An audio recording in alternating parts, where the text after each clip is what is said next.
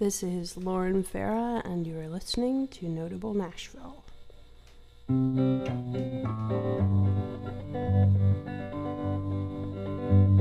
It's early morning. The alarm clock is roaring. The day is beckoning, but I'd rather stay in bed. The sun is shining down through the blinds, and it casts its light on your bright face. And I know this will have to end, for the time can no longer be considered friend. And the door is staring at us again, but we can try again sometime. Another morning.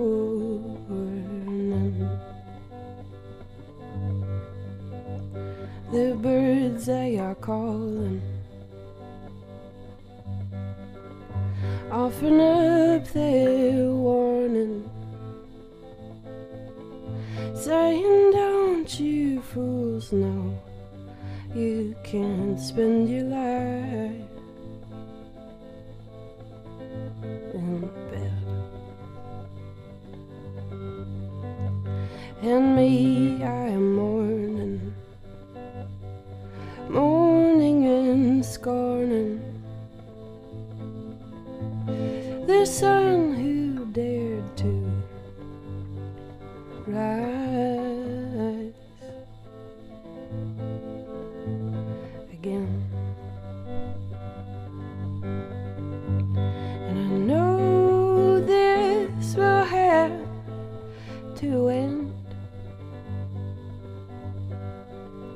for the time can no longer be considered friend.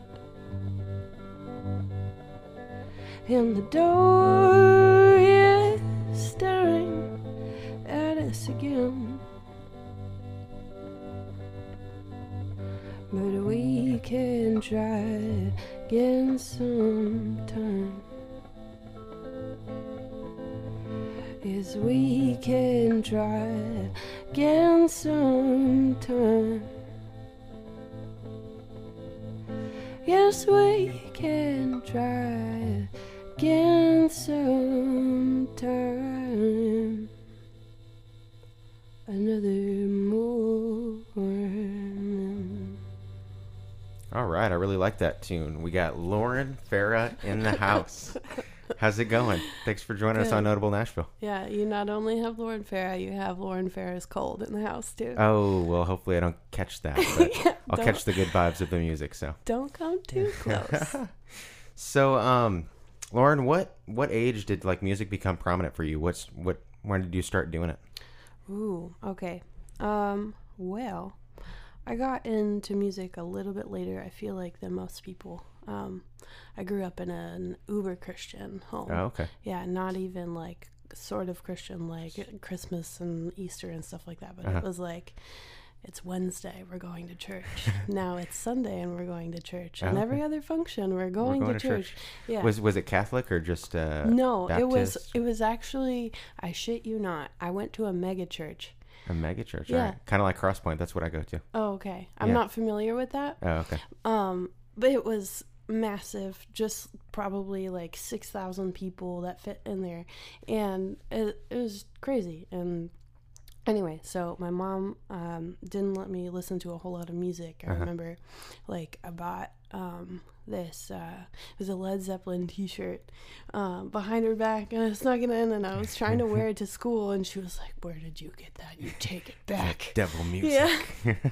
Oh, man. So, yeah, it was when I was probably like 16, and I moved out here, or rather 14, and I moved out here to Nashville. Okay. And started living with my dad, and he's a real, like, big classic rock guy. Oh, And so gotcha. that's when the doors kind of flew open for me. All right. So you kind of, stray away from the Christianity, or did you pick up anything from that? Or I don't know. I don't want to get into your, beliefs and stuff, but Right. But I don't know if you took anything from that upbringing. Like, having it sort of forced on me kind of left a bad taste in my mouth. I gotcha. I have no ill will toward anybody in whatever they believe, because I feel it's kind of an unalienable right as a human being. Right. To, if you want to believe in Jesus or the flying spaghetti monster or whatever you want to do, so long as it doesn't hurt me or anybody else, I'm cool with it. Yeah, that's a good point of view. But yeah. Okay. Well, where did you grow up? Did you you said you were with your mom and then you went with your dad? What part of the country was that? I've been going back and forth between Phoenix and Nashville for pretty much my whole life. Okay. Yeah. So Phoenix is hot. I've got some family over there. Gosh, have you been there? Yeah. I'm sorry. It is crazy. Yeah, it's like being in a frying pan. There's Yeah. really no reason that people should live there at all. Yeah. I love the weather right now, though. Tonight we're getting into fall. It's Yeah. It's hot today, but it's good. So what's the biggest obstacle that you've come between yourself and the music that you create? Is it people's point of view, or No, I feel like people have been really nice and supportive. It's really just getting out of my own way, I feel like, especially in writing, because I'll sit down and sometimes I can't even start because, or if I get a little bit of a lead, I'll be like, oh, I don't know if this is good enough. I have this it's kind of a mental block. Yeah, issues with being good enough, and I'm sure they're, at the end of the day, they're fine or great or whatever. But yeah, just kind of getting out of my own head, Okay. Do you write a lot of your own material, or all of it? All of it. All of it? That's admirable. I always like people who write their own stuff. So do you do any co-writes or anything, or is it all pretty much you and a guitar? Yeah, I actually didn't start doing co-writes until a few months ago. I've got a buddy, Jim Riley, that I've written with, and we've made some great stuff together. And then who else have I written with? Another buddy of mine, Andrew Leahy, who is an absolutely fabulous musician and songwriter as well. Cool. So yeah, and a lot of times it's just been like, well, I've got this chunk and I have no idea what to do with it. So it's like, what help me? How do I finish this? And then I think just by virtue of having someone there making me do it and working on it with me, they get done. Nice. Yeah. Well, cool. Where does most of your songwriting come from? Is it life experience or life experiences? Yeah, definitely. What about love? Everybody writes about love. Everybody writes about love, or lack thereof. Yeah. Yeah. Yeah, there's a lot. I feel like a lot of my songs, if I say you, they end up kind of still being about me anyway in certain facets. You know what I mean? I mean, I feel like a lot of people do that too when they're writing, say maybe even a Facebook status like you, but they're really meaning themselves. And it's not like, I don't know. I just can't say I all the time. Yeah, I get that. Well, let's talk about your album, Champion of the Bad Luck Blues. Yeah. When did you release that? That was, we recorded it in November of last year. Wow. Okay. Oh my gosh. Almost a year? That's a year old. Wow. That's crazy. Time is flying by. Good Lord. Okay. Yeah. That was a year ago that we recorded it. We released it some months afterward. And yeah, it's been... You like how it turned out? Yeah. I mean, I think that with everything that you do, you learn what you don't want to do next time and how you can make it better. You know what I mean? Yeah. So this we're actually going to record again this winter. Okay. And we're going to take our sweet time on Perfect it. Yeah, sweet time, and just putting together like 5 really solid songs with maybe some help from other people in the neighborhood and stuff. All right. Like that. So you recorded it in Nashville? Yeah. Okay. The Champion was at a studio called Fry Pharmacy Recording. All right. And if you don't know about it, I would look it up. It's really cool. I've never heard of it. It's an old hickory, and it feels like part museum, part recording studio, because it's all analog. Scott McEwen is the guy that is one of the owners there, and he's also the engineer. Okay. And he just has old Ampexes everywhere. The building is super cool. He has an actual like plate reverb. It's like awesome, an 8-foot long box with steel inside of it. Wow. It was like reverb before you could make it in a computer. You know what I remember mean? that at RCA Studio B. I used to record there when I went to Belmont. Nice. They kind of had that sort of chamber and everything. Yeah. It's really That's cool. That's cool. So are you going to record the same place or somewhere new?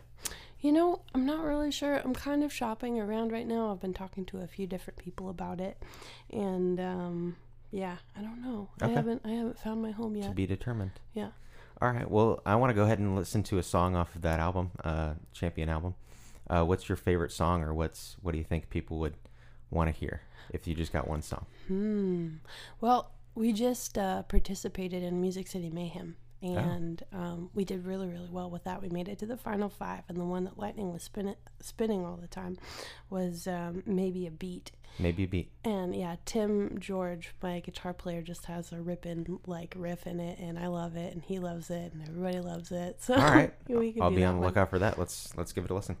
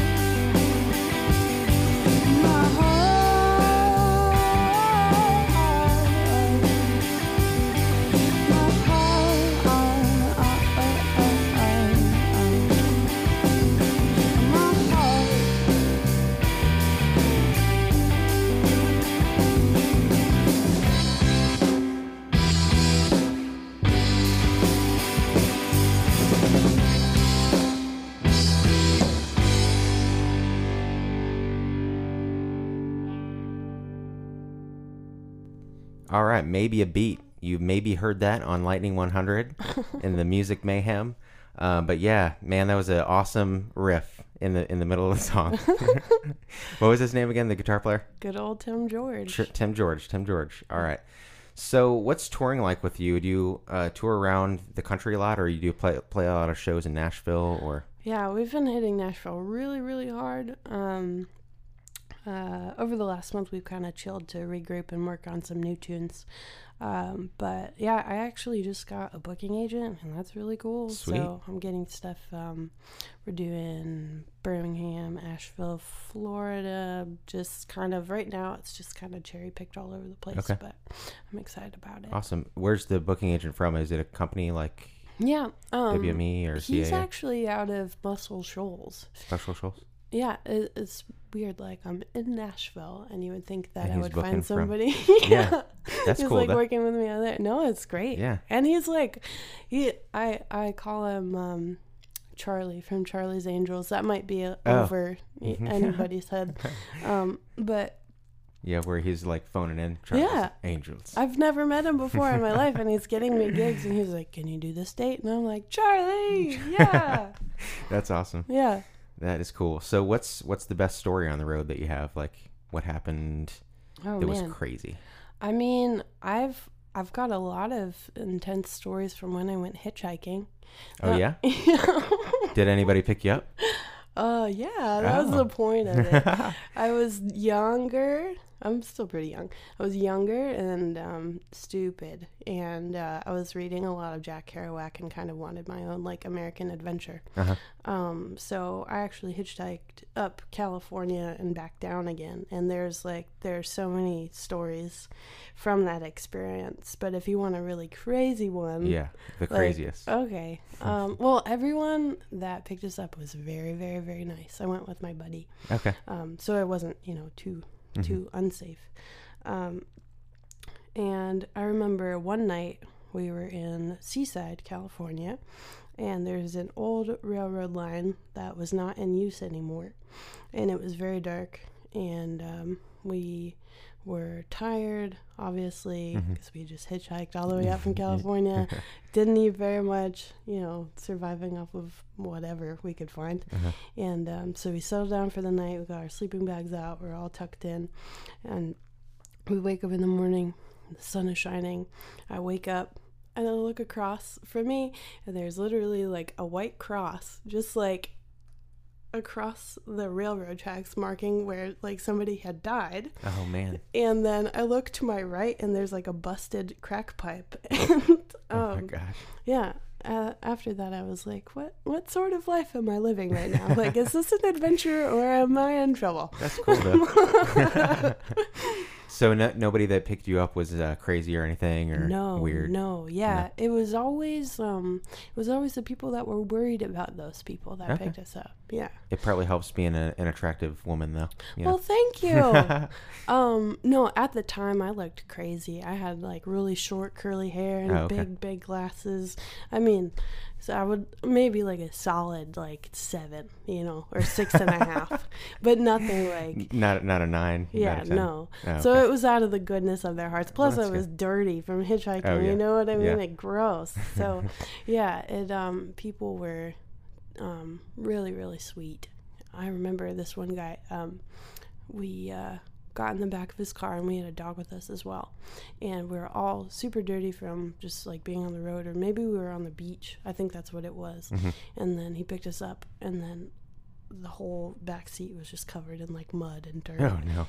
And I felt so bad, but he was so happy that he was like giving us a ride and just did not care at all. The goodness of people's hearts. Yeah. There are good people out there. I think there's, for as cynical as I like to pretend to be, because it's fun, I think there are more good than bad. I do too. I'd like to believe that. Yeah. Yeah.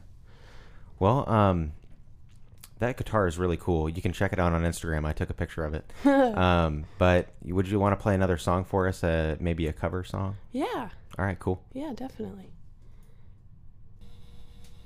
All right. This is a little Hank Williams tune. So lonesome I could cry. Hear that lonesome whippoorwill. He sounds too blue to fly. That midnight train is winding low. I'm so lonesome I could cry. I've never seen a night so long when time goes crawling by. The moon just went behind a cloud to hide its face and cry. Did you ever see a robin weep when leaves begin to die? That means he's lost the will to live. I'm so lonesome I could cry. The silence of a falling star lights up a purple sky.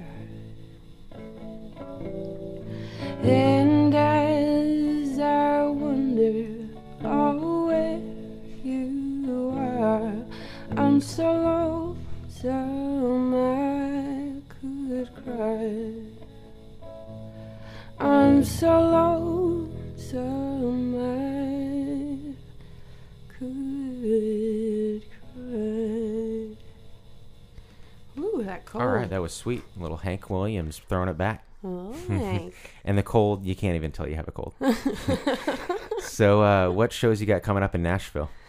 I have a very, very fun one that I'm excited about that is happening on October 8th. October 8th, okay. It's a cover fest that Terry from the 5 Spot is throwing, but I think it's actually going to be at the Basement East, and I am going to play a bunch of Fleetwood Mac songs. Oh, sweet. And I'm very excited about that. That'll be cool. Yeah. I've never been to the Basement East. I need to head out there. What? I You're know. insane. I know. You are absolutely I've got to get out insane.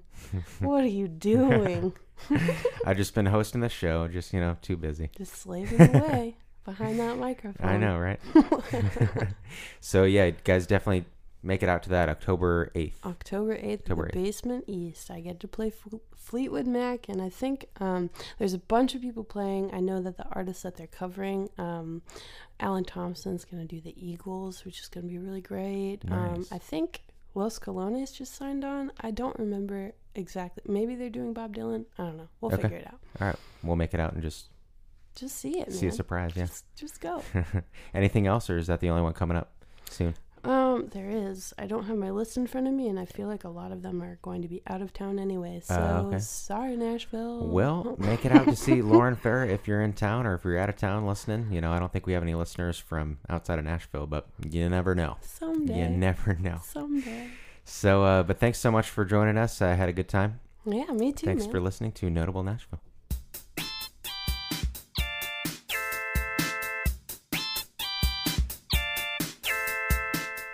Thanks for listening to Notable Nashville Podcast. You can follow us on Twitter at @notable_Nash, like us on Facebook, and keep up with in-studio pictures on Instagram. Special thanks to Ken Fritz of General Joystick for writing our theme song. A big thanks to Lauren Fair for making a stop here this week. If you're an artist inquiring about joining us on the show, please visit NotableNashville.com. Content of Notable Nashville, produced by Jordan Johansson and Gary Brannigan.